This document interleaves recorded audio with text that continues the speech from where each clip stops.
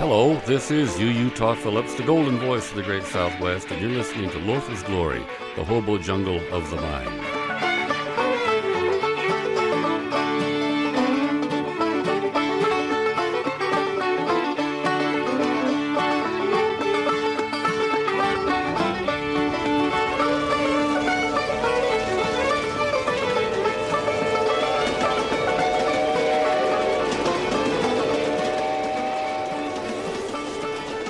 They cross on the ether now. They travel on high frequencies over the borderlines and barriers of mountain ranges and oceans. When shall we all speak the same language? And do we want to have all the same language? Are we learning a few great signs and passwords? Why should every man be lost for words? The questions are put every day in every tongue.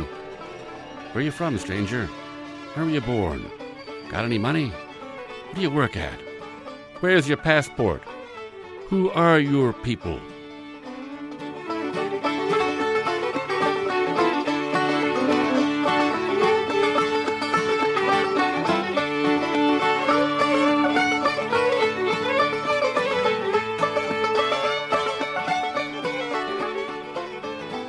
Well, here we are again in KVMR. This is Utah Phillips. I'm here with Steve Baker, who's the engineer of this foofra. The little poem at the opening was from The People Yes by Carl Sandburg. Definitely a poem for our time. Sit down and read that whole thing when you have time. It's a magnificent piece of really typically American writing. And, of course, we're in downtown metropolitan Nevada City, California.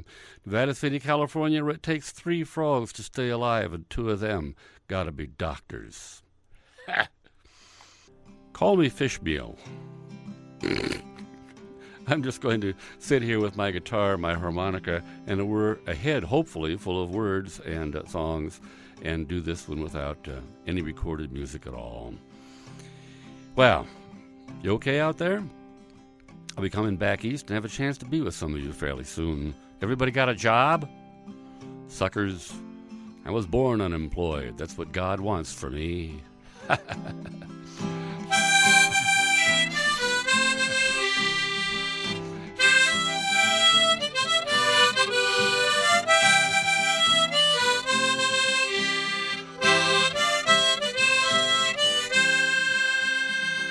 Here eroding on the Great Divide, nothing around me but the Rockies and sky.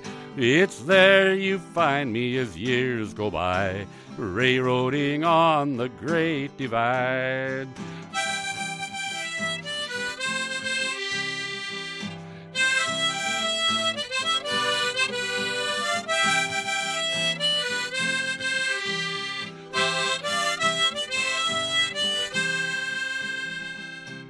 Now, those of you out there who may have heard me should probably turn to those who may have not, your kin, people you have invited in for a meal.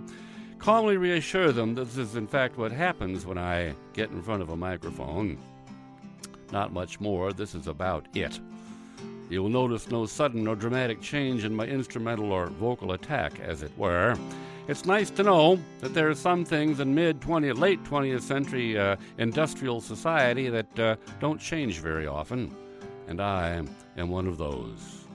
This is nonetheless an American folk song. Did you recognize it as such? You don't hear them much anymore, do you? Don't hear them on your AM radio.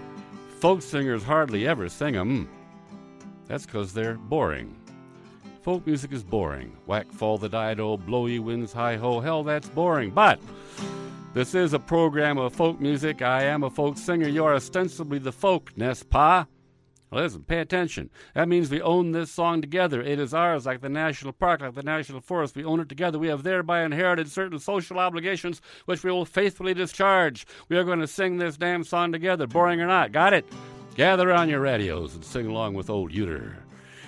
And now, you folks out of town, I can't do this. But you folks in town, we have our subscriber list. And those of you who do not sing, I will see to it personally that a Mormon missionary is sent to each of your homes. Railroading on the Great Divide, nothing around me but the Rockies and sky. It's there you'll find me as years go by, railroading on the Great Divide. Try it out. railroading on the Great Divide. Nothing around me but the Rockies and sky. It's there you find me as years go by, railroading on the Great Divide.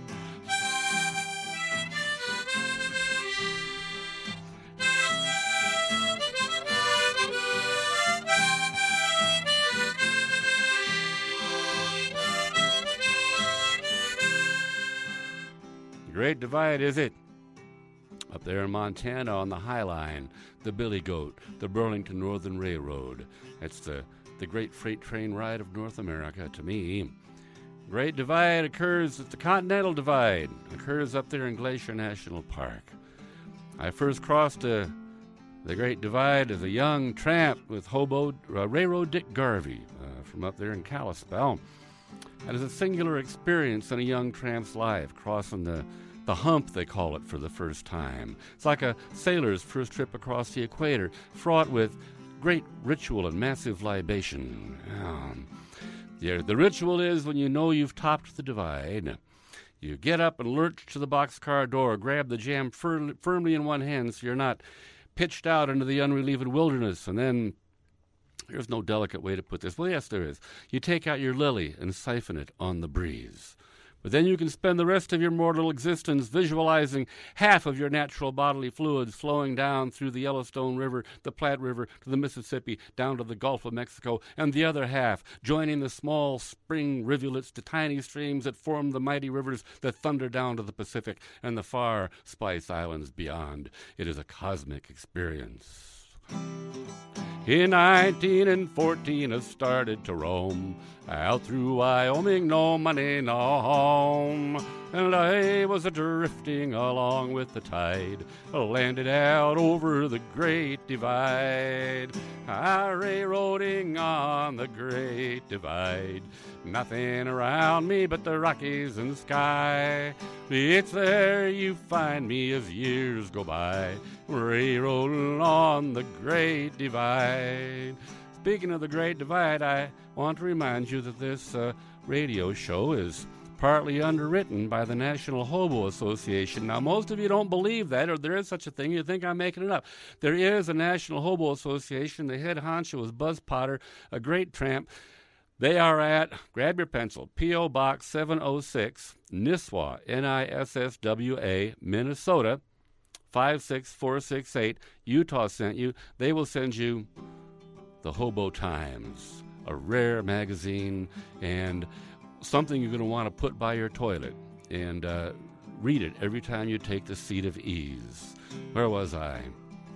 Well, local news here. We're accommodating, I'm out in California, in case you didn't know that, accommodating ourselves to a new governor.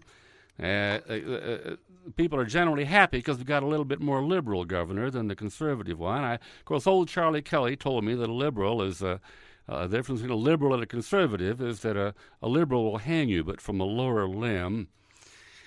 Now, I'm kind of glad. I'm very glad that those conservatives are gone now. Governor Pete Wilson and so on. These conservatives, especially these religious conservatives, crazed by years and years of self-flagellation over real or imagined sins, architect a reality in which the solution to every social problem is more punishment, bigger prisons. Of course, I can see how the conservative mind would be drawn to penal enlargement. Stick your head out the window and see how it feels. Number 9's a-coming the fastest on wheels. At 90 an hour she whistles with pride. Thunders out over the Great Divide. Now, railroading on the Great Divide. Nothing around me but the Rockies and sky. It's there you find me as years go by, railroading on the Great Divide.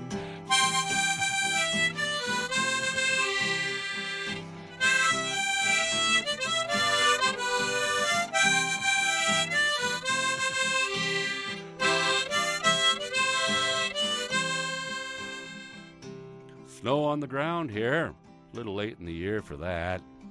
I am looking forward to the melt-off, though, so I can get way up in the back, get the garden put in. I love to garden. Not that I'm a real good hand at grubbing dirt, don't get me wrong now. The garden I planted last year, all the plants deliberately and maliciously stunted themselves, the ones the squirrels didn't get. But now my wife long ago gave up the birth control pills because they're dangerous. See, the guy across the street, he grows his corn to the eaves of the barn. Summer or winter, I asked him how he did that. He said it was hormones. Is that possible? I took his word at it. Like I told you, my wife long ago had given up the birth control pills because they're dangerous. I took what was left, ground them up with some water real fine, poured them on the plants, killed every last one of them. You ought to see the squirrels, though. Had wonderful zucchini. Apparently it is God's will that the zucchini will grow. Nuclear holocaust, earthquake, I don't care what, famine, rack, ruin, the damn zucchini is going to grow. I let it grow as big as it wants, and I roll it off to the side of the yard for a wind break. Said, come the fall, come the late summer, people leave bags of zucchini on my back porch like foundling children. I go to SPD, our local supermarket here. I got to lock my car. I come back, if I don't, it's stuffed full of somebody's dumb zucchini. Now, like I say, I let it grow as big as it wants. One of them I put up on trestles last year, and I hollowed it out. I made a canoe, went fishing in it. Beavers ate it right out from under me. Well, I'll varnish it next time. It ought to work. Well, I rolled it off to the side of the yard there. My neighbor looked over. He looks over the fence. He said to me, you leave that giant, he called it Hindenburgini. You leave that Hindenburgini out here in the hot, late summer sun, and it will rot from the inside out and sink into the Mother Earth in a welter of its own festus and smegma. But, and this is folk wisdom from the Sierra folks, he said, you take a machete, cut that giant zucchini end for end, open, lay it out flat, it will dry in the sun, and you can burn it in your fireplace. I had 4 quart of zucchini laid up for winter. Stick your head out the window and see how it feels. Number 9's a-coming the fastest on wheels. At 90 an hour she whistles with pride. Thunders out over the Great Divide. Ask any old-timer around old Cheyenne. Railroad in Wyoming is the best in the land. A long steel rail and a short cross tie laid out over the Great Divide. Railroading on the Great Divide. Nothing around me but the Rockies and sky.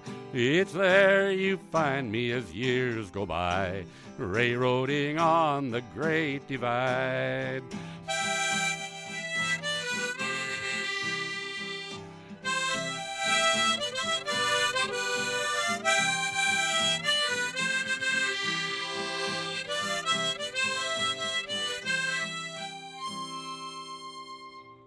Well, there we are for that. More rural ribaldry, more raucous rusticana, more fecal badinage to start off the day.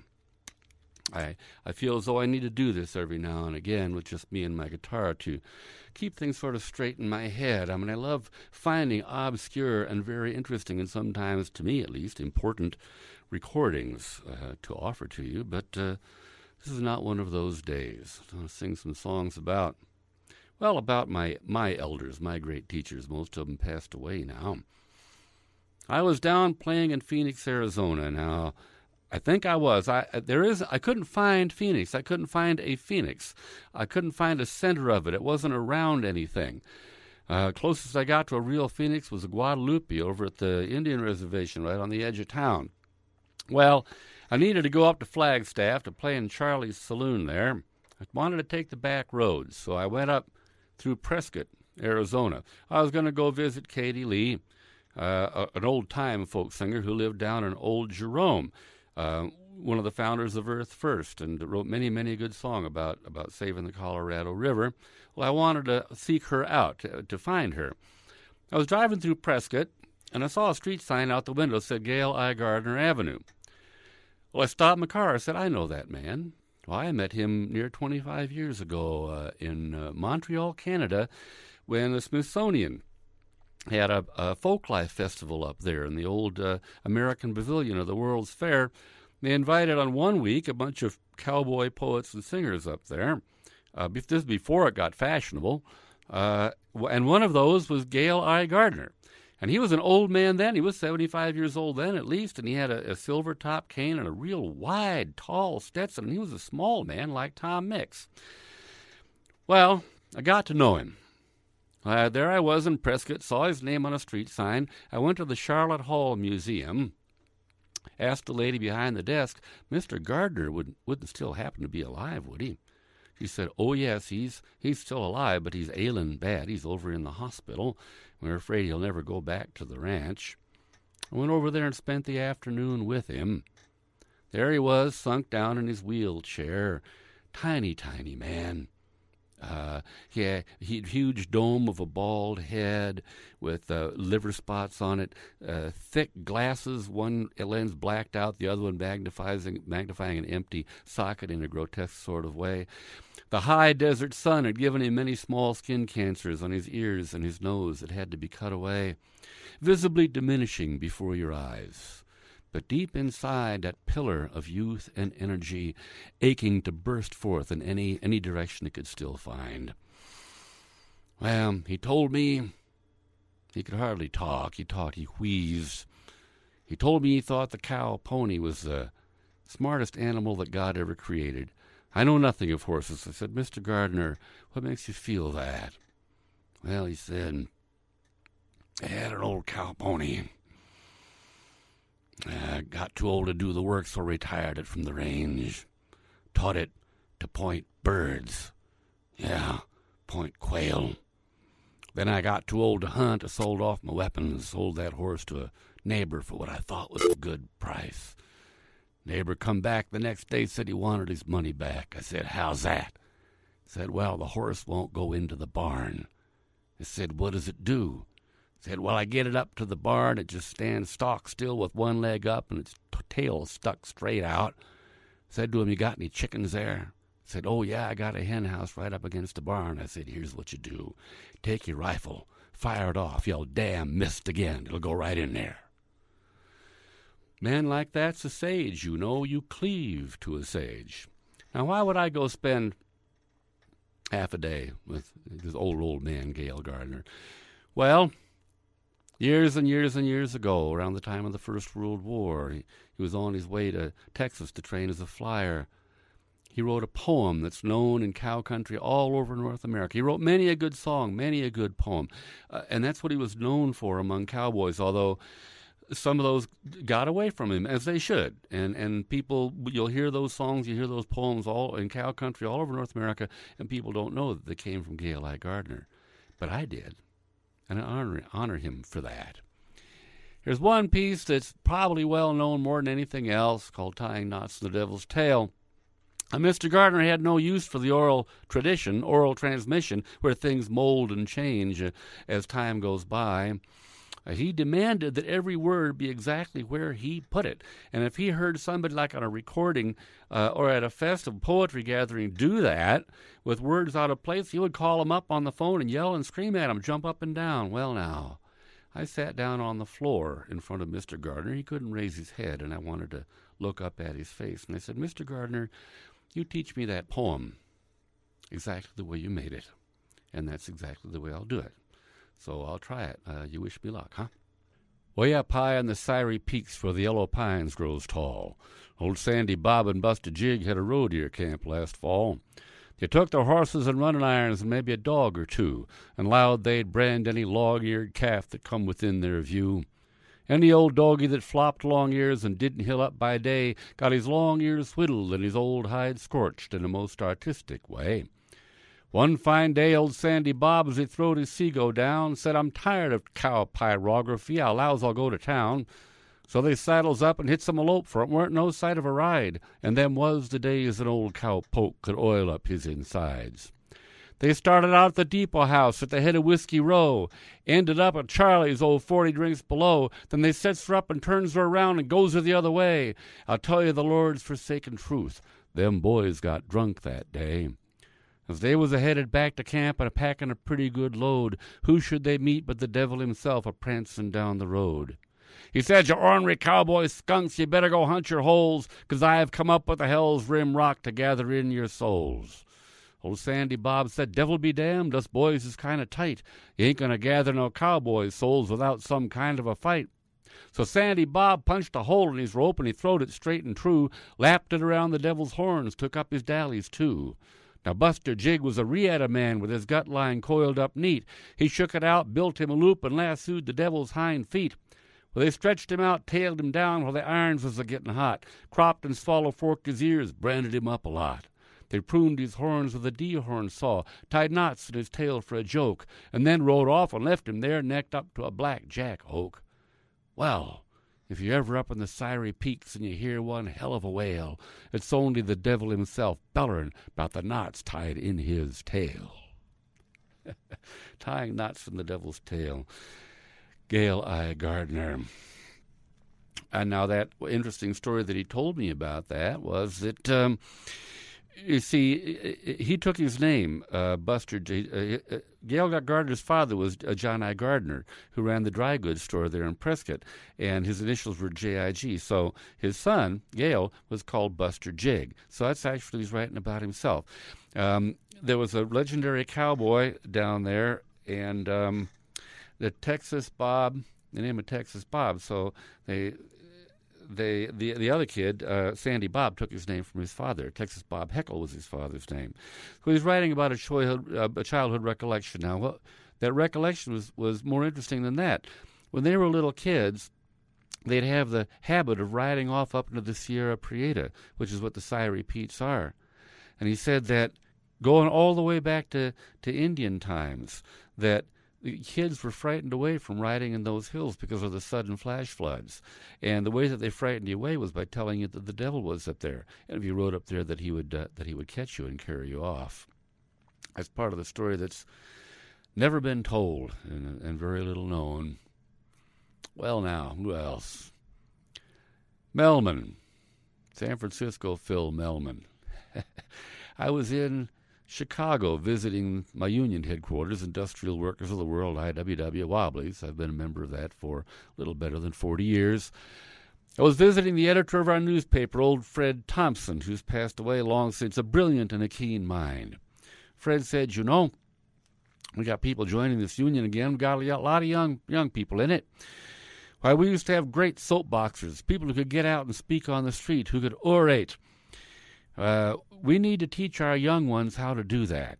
He said, "Now, when I was in the pen out in San Quentin Federal Penitentiary, 1920 to about 25, criminal syndicalism bust, my cellmate was Phil Melman. He was a great soapboxer. Now, I think he must still be alive out there. He's too ornery to die. You're traveling in the West now. You seek him out, see if you can find him, and get him to teach some of our young ones about what this union is all about and what soapboxing is." Well, I began to hear persistent rumors of a fellow on the mission on the skids there in San Francisco named Phil Melman. We found him. Walk-up room, neat as a pin, bare wire bulb. There was San Francisco Phil Melman. Now, when we found him, he thought that he was the only real Wobbly left alive, that all the others had quit or were dead or had gone to jail. In spite of believing that he was the only real Wobbly still alive, every May Day, which is the real Labor Day if you got any sense, every May Day, Phil Melman would take a soapbox, get on the N-Judah, change trains, go up to San Francisco State University, set that soapbox up outdoors with the students flowing past, sporting their books like young asses, and he would wave his arms and windmill and screech at them. They wouldn't pay any attention to him. All right? Well, I had a car there in California, in San Francisco. And some May days I would make sure that I was there so that I could pick up Phil Melman and his box, drive up to San Francisco State University. I had my guitar so I could do it old style. I could flang on the guitar, and I could shill up a crowd singing Joe Hill songs, Power in the Union, Casey Jones, the Union Scab. I got a couple hundred students gathered around in a circle wondering what the ruckus was. As soon as I got them gathered, I say, "Okay, Melman, go get them." Well, by this time, he was kind of backed up like bad plumbing. There's a whole lot in him that had been on hold for many, many years, and it all came out at once. It was like a machine gun. I can hear him.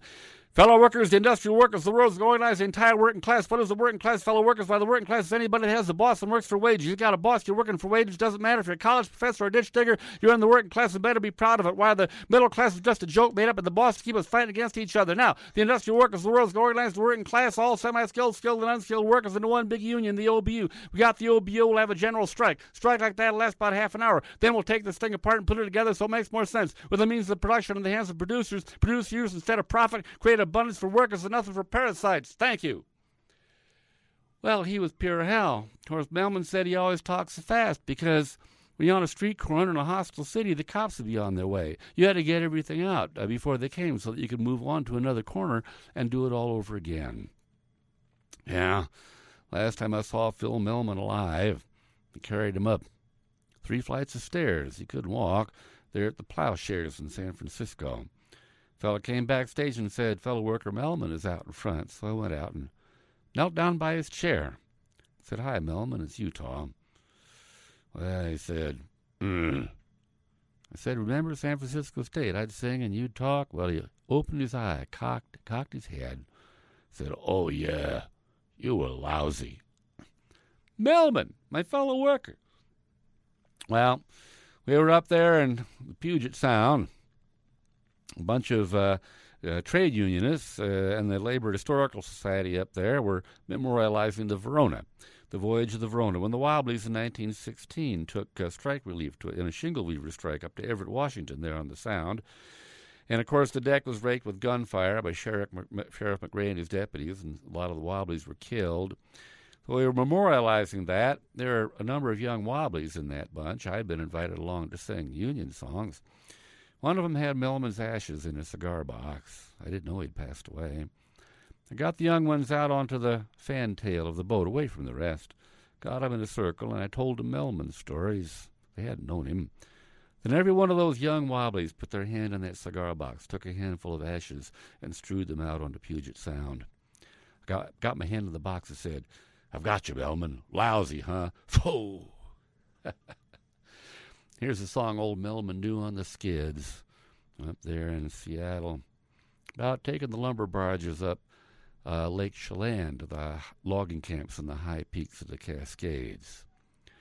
It's up the ramp to the lumber camp with a sick and aching head. I blowed another winter's steak and I got the Jims instead. It seems I'll never learn the truth that's written plain as day. The more they try to welcome you, the more they make it pay. Hit blanket, stiff, and jungle hound and pitch him out the door. Howdy, Jack, old-timer, when you got the price for more. Now the boat is getting rocky and I ain't got a bunk. Not a rare, a cheering liquor, just a turkey full of junk. And it's all of my possessions is what I can carry round. I blowed the rest on the skid roads of 100 Jippo towns. It's lumberjack and timber beast and give these bums a ride. Have one on the house, old boy, when you're stepping with the tide. Oh, the chokers will be heavy, just as cold, when the hooker gives the highball and we start to dig for gold. And I'll curse the skid road up and down with its rotten drunken tune. But then, of course, I'll up and make another trip next June. Hit blanket, stiff, and jungle hound and pitch him out the door. Howdy, Jack, old-timer, when you got the price for more.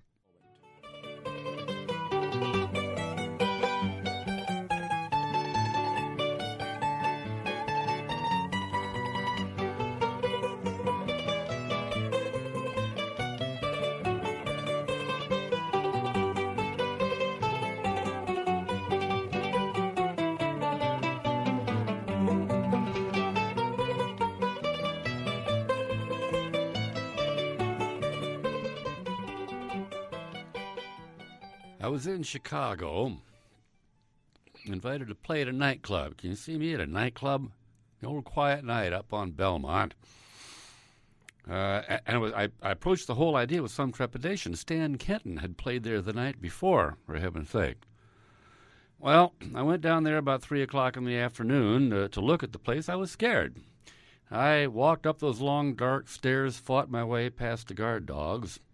The janitor had taken the garbage out, And he was sitting there alone in the big hall up on the high stage at a grand piano, nothing but the night light on, so he couldn't see me standing in the shadows.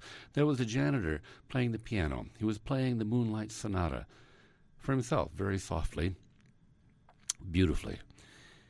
Well, he began to pound the piano. And when I saw that he was playing with only one hand, the right arm was gone about halfway up. He'd been playing with one hand.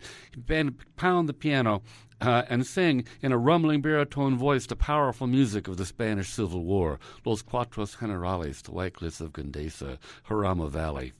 That's the war that if we'd got involved in it, that's the war that if we had supported the Republic might have prevented the Second World War. If we'd take a stand against the Nazis and against Mussolini then, we might have been able to stop the whole Second World War.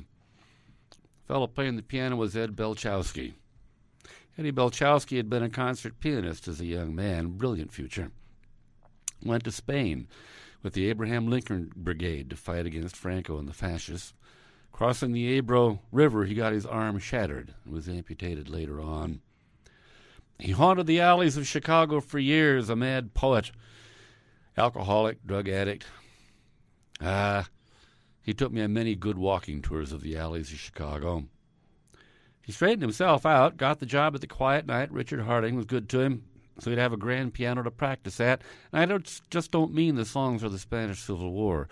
He could play the Bach Chaconne one-handed, Liszt's and Haydn's left-hand variations. He became a good friend, a powerful friend. He taught me important things about endurance, about holding on. Well, I left Chicago to go over to Rockford and play. And a week later, I got a call from Ron Sandfield, who managed the club, and he told me that Ed Belchowski had passed away. So I sat down and I wrote him a death song. A week after that, I got a call from Eddie. First thing I asked him was, "Hey, Ed, where are you calling from?" He said he was calling from Chicago. I said, "Hell, dead or in Chicago, it's all the same to me, fella." And then a week after that, there I was back in the Quiet Night, sitting on a bar stool with Ed Belchowski across from me. Had a chance to sing him his death song. He was amused.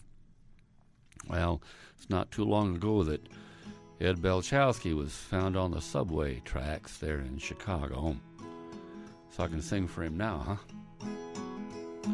Standing in your shadow, afraid to go outside. I could listen to your music all night long. But the world keeps on changing, there's still no place to hide. I know that we can change it with a song. One hand on the keyboard and moonlight fills the room. One hand on the Ebro, no regrets. One hand on tomorrow, reaching for the sun. One hand on the sun that never sets. The White Cliffs of Gandesa lie sleeping in the rain. I guess some places always have their kings. And now I hear you singing the forgotten songs of Spain. I wish we could remember all those things. One hand on the keyboard and moonlight fills the room. One hand on the Ebro, no regrets. One hand on tomorrow, reaching for the sun. One hand on the sun that never sets. I thought that I had trouble when I was on the loose. Oh, that must have been a carnival instead. And now I hear our children, they're singing, what's the use? They drop a little something for their head. One hand on the keyboard and moonlight fills the room. One hand on the Ebro, no regrets. One hand on tomorrow, reaching for the sun. One hand on the sun that never sets. One hand on the sun that never sets.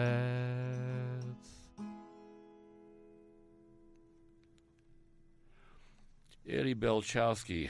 Do you know how much I miss him? I miss them all. I miss all my elders who were my great teachers. You know, that was my That was my college. Yeah, I had the opportunity to go to college. I went as far as high school. I had the opportunity, but I wasn't ready.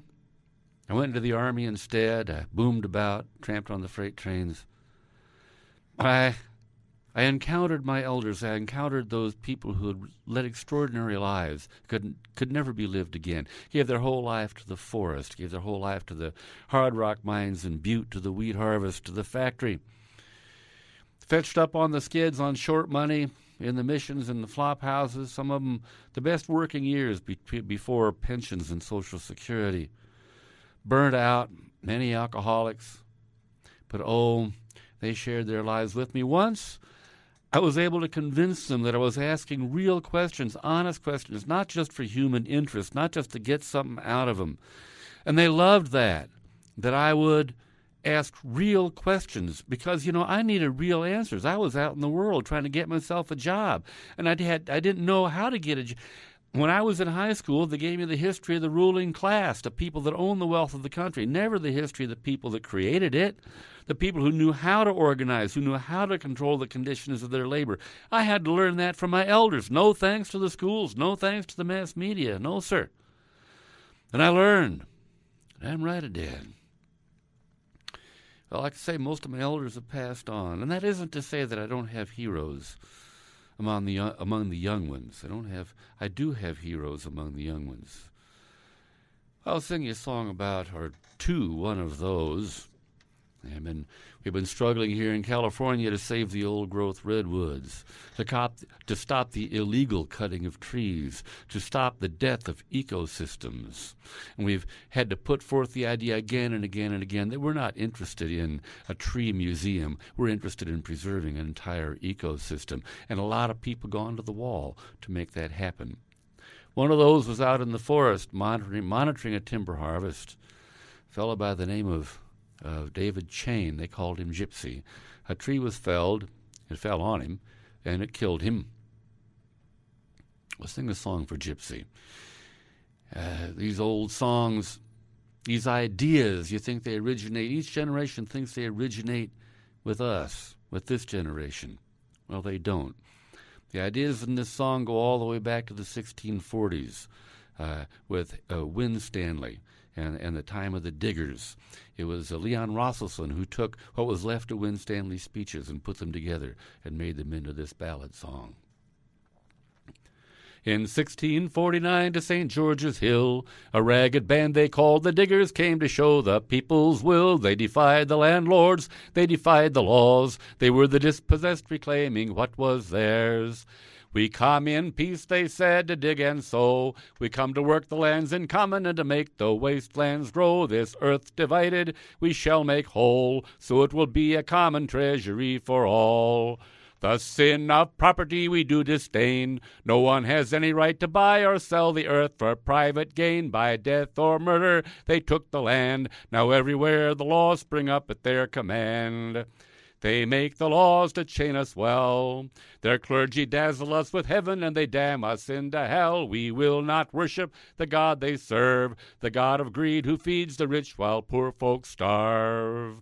We live, we work together, we need no swords. We will not bow unto the masters, nor pay rents unto the lords. We are free people, though we are poor. You diggers all stand up for glory, stand up now. From the men of property the order came. They sent the hired men and troopers to wipe out the diggers' claim, tear down their cottages, destroy their corn. They were dispersed, only the vision lingers on. You poor take courage, you rich take care. This earth was made a common treasury for everyone to share. All things in common, all people one. They came in peace, the order came to cut them down. The sin of property we do disdain. No one has any right to buy or sell the earth for private gain. This earth divided we shall make whole, so it will be a common treasury for all. The Digger's Song. For Gypsy, for David Chain. Well, I don't know how much longer we have to go here. Hey, Steve, how much longer do I have to palaver here? 15 minutes? Lord God Almighty, that's a whole lifetime here. Well, let's see. I'll sing you a song that my mother taught me. I learned at my mother's knee and other joints. You know, that's that low bluegrass humor. My mother used labor songs. It was in the labor movement. She used labor songs as bedtime songs for us. It was kind of a chore. You'd have a hard day in kindergarten trying to go to sleep. Your mother's sitting on the end of the bed yelling, singing, "We're going to roll, we're going to roll, we're going to roll at you." And, you know, you say, "Hey, Mom, knock it off. Go away. I'm trying to sleep." Well, this is a song that she taught me a long, long time ago. It was Mark Twain who said, those of you who are inclined to worry have the widest selection in history. So how much am I supposed to worry? Am I supposed to spend the rest of my life worrying? There's no career moves in folk music. Want to make $1 million in folk music? Start out with $2 million. I stopped worrying. Here in Nevada City, I opened a mail-order tattoo parlor. It's mainly for people with artificial limbs. They mail them in. I have a wood-burning set, Death Before Dishonor, Mom, and I mail it back to them. Hell, my father, during the Great Depression, made a living for us starving families standing on windy street corners in Cleveland, Ohio, selling battery-powered paperweights. He'd just say, well, when she starts to hover, change the batteries, she'll settle right back down. Okay, Mom. I was born long ago in 1894. I had many a panic, I will own. I've been hungry, I've been cold, but now I'm getting old. But the worst to see was 1931. Oh, those beans, bacon, and gravy, they almost drive me crazy. I eat 'em till I see them in my dreams. When I wake up in the morning and another day is dawning, I know I'll have another mess of beans. We have Hooverized on butter, and for milk there's only water. I haven't seen a steak in many a day. As for pies and cakes and jellies, well, we substitute sow bellies, for which we have to work the county road each day. Oh, those beans, bacon, and gravy, they almost drive me crazy. I eat 'em till I see them in my dreams. When I wake up in the morning and another day is dawning, I know I'll have another mess of beans. If there ever comes a time that I have more than a dime, they'll have to keep me under lock and key. 'Cause I've been broke so long I can only sing this song about us workers and our misery. Oh, those beans, bacon, and gravy, they almost drive me crazy. I eat 'em till I see them in my dreams. When I wake up in the morning and another day is dawning, I know I'll have another mess of beans.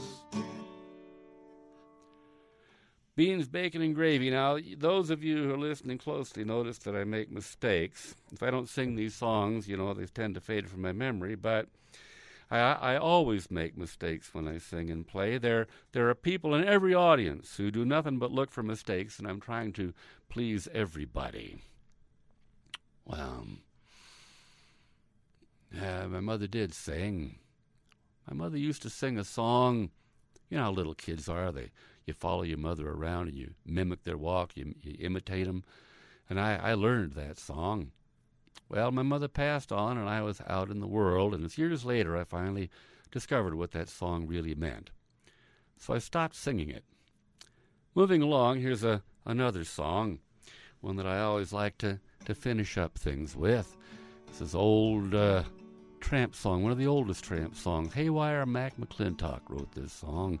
Oh, starting about 1900, railroad engineer, union organizer for the industrial workers of the world. I'll sing this one in honor of my old friend Frying Pan Jack, about whom I have spoken often. Coming down out of Keddie, the Feather River Canyon once, I shared a winter fire with Frying Pan Jack before he went south. Sat around his fire. Jackie started tramping in 1927. He said, I learned young that the only real life I have is the life of my brain. But if it's true the only real life I have is the life of my brain, what sense does it make to hand that brain to somebody for 8 hours a day for their particular use, on the presumption that at the end of the day they'll give it back in an unmutilated condition? Fat chance. Yeah. He said, I told myself, I learned when I was young, if I cannot dictate the conditions of my labor, I will henceforth cease to work. You don't have to go to college to figure these things out. Well, he took off piping the stem, big Montana bedroll, a head full of words, songs. He didn't make up songs or poems. He found them and then scattered them about for people like me to learn and put back to work. He was old enough to remember the sway rods under the boxcars, riding the rods, a poem, The Two Bums. The bum on the rods is hunted down as an enemy of mankind. The other is driven around to his club as feted, wined, and dined. And they who curse the bum on the rods as the essence of all that's bad will greet the other with a winning smile and extend the hand so glad.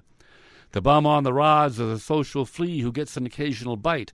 The bum on the plush is a social leech, blood-sucking day and night.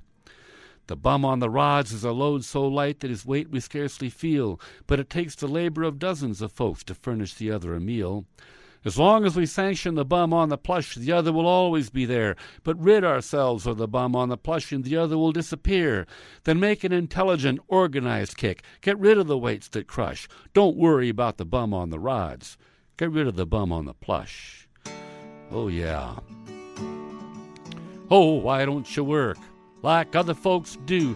How can I get a job when you're holding down two? Hallelujah, I'm a bum. Hallelujah, bum again. Hallelujah, give us a handout to revive us again. You there in your kitchens, you there gathered around your radios, listening to this food for all. It's hallelujah, I'm a bum. Hallelujah, bum again. Hallelujah, give us a handout to revive us again. Hallelujah, I'm a bum. Hallelujah, bum again. Hallelujah, give us a handout to revive us again. Say, that's pretty good.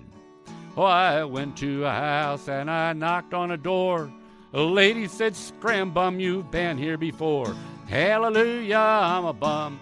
Hallelujah, bum again. Hallelujah, give us a handout to revive us again.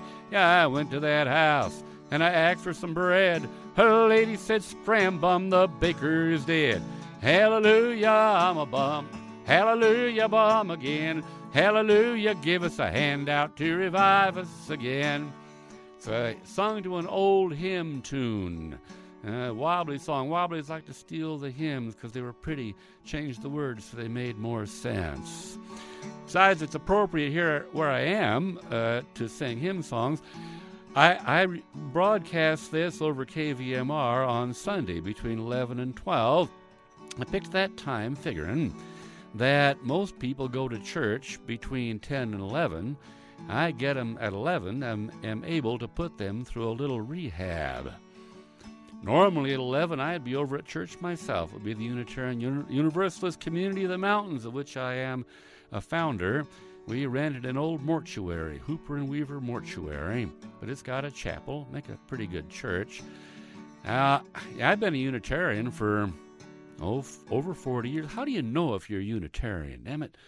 There aren't any identifying marks as with Jewish males. No psychic scars from the Baltimore Cataclysm. Maybe if you drink a lot of coffee and know how to run a mimeograph, you're a Unitarian.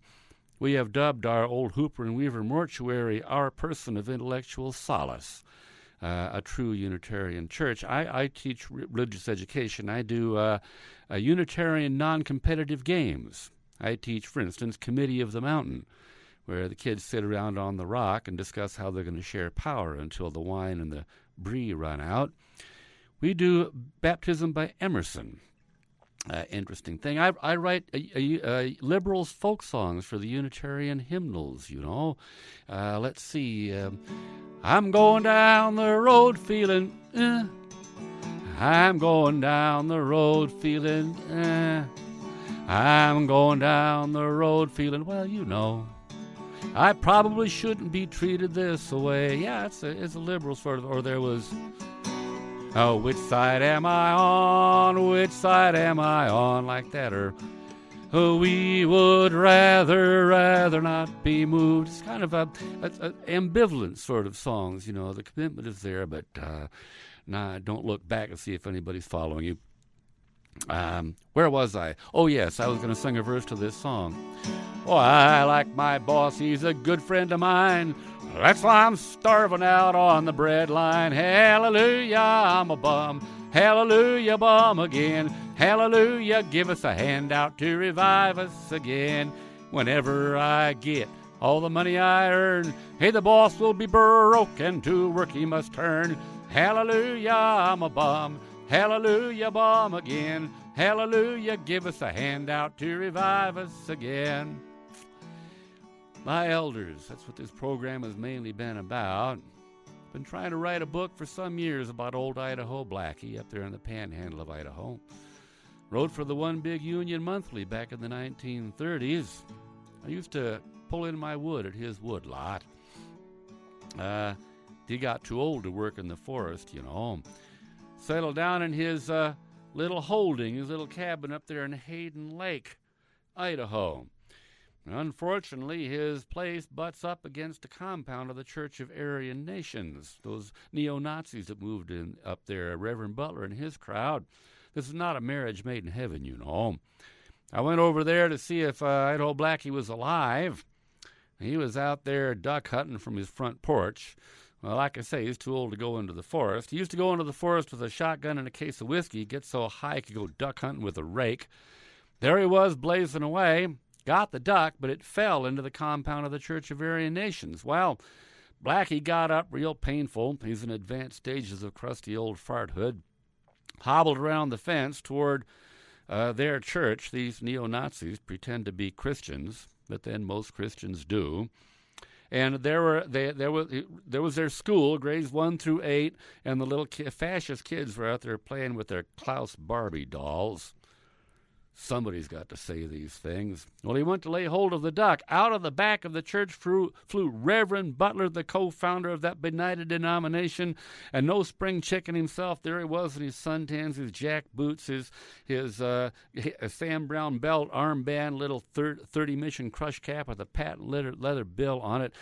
Laid hold of that duck and allowed how as whatever the Lord chose to deliver up on that patch of ground belonged to the Church of Aryan Nations. Well, they altercated some. It was fun to watch. Got to be rancorous, though. And finally, Reverend Butler drew himself up in all of his Prussian majesty and announced that they were going to settle this in the manner of true Aryan gentlemen.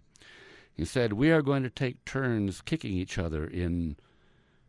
There is a delicate way to put this. We're going to take turns kicking each other in our magic parts. Each other's magic parts, for you catch my drift. And you, sir, as it was your shot that felled the bird, will have first crack at it. Well, Idaho Blackie tottered back 3 or 4 feet, reached down into some private reservoir of his soul for energy hoarded for just this occasion. Flew forward, delivered a right smart kick to Reverend Butler's magic parts, cast him to the ground in a fit of doom and vituperation, flopping around like a fish, blanched out, turned completely white, which is what he'd been trying to do all his life anyway.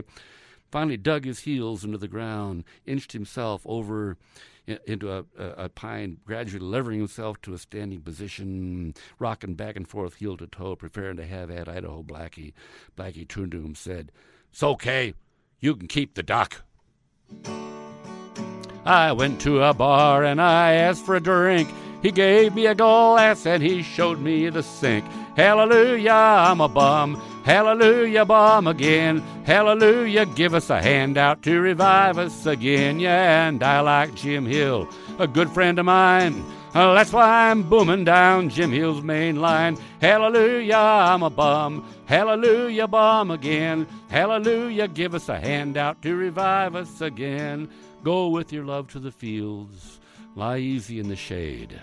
Pledge allegiance to whatever is nighest your thoughts. When the generals and politicos have learned to predict the motions of your mind, lose it. Be like the fox who makes more tracks than necessary. Some in the wrong direction. Practice resurrection. Hallelujah, I'm a bum. Hallelujah, bum again. Hallelujah, give us a handout to revive us again. Oh, why don't you save all the money you earn? If I didn't eat, I'd have money to burn. Hallelujah, I'm a bum. Hallelujah, bum again. Hallelujah, give us a handout to revive us again.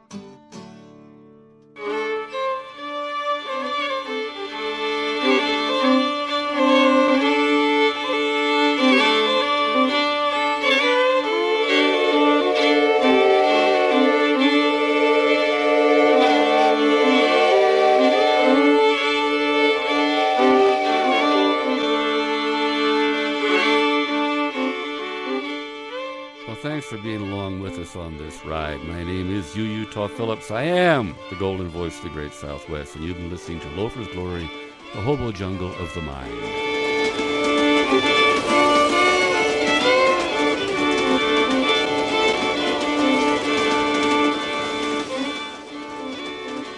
A poem from Eddie Belchowski. As you pass each fence and door, I see you pass. The wind, loud alley, and the dog you hear, I hear. You eat and touch, and I am pleasantly nourished. And so together we are free to act alone, or to come once more as strangers to each other.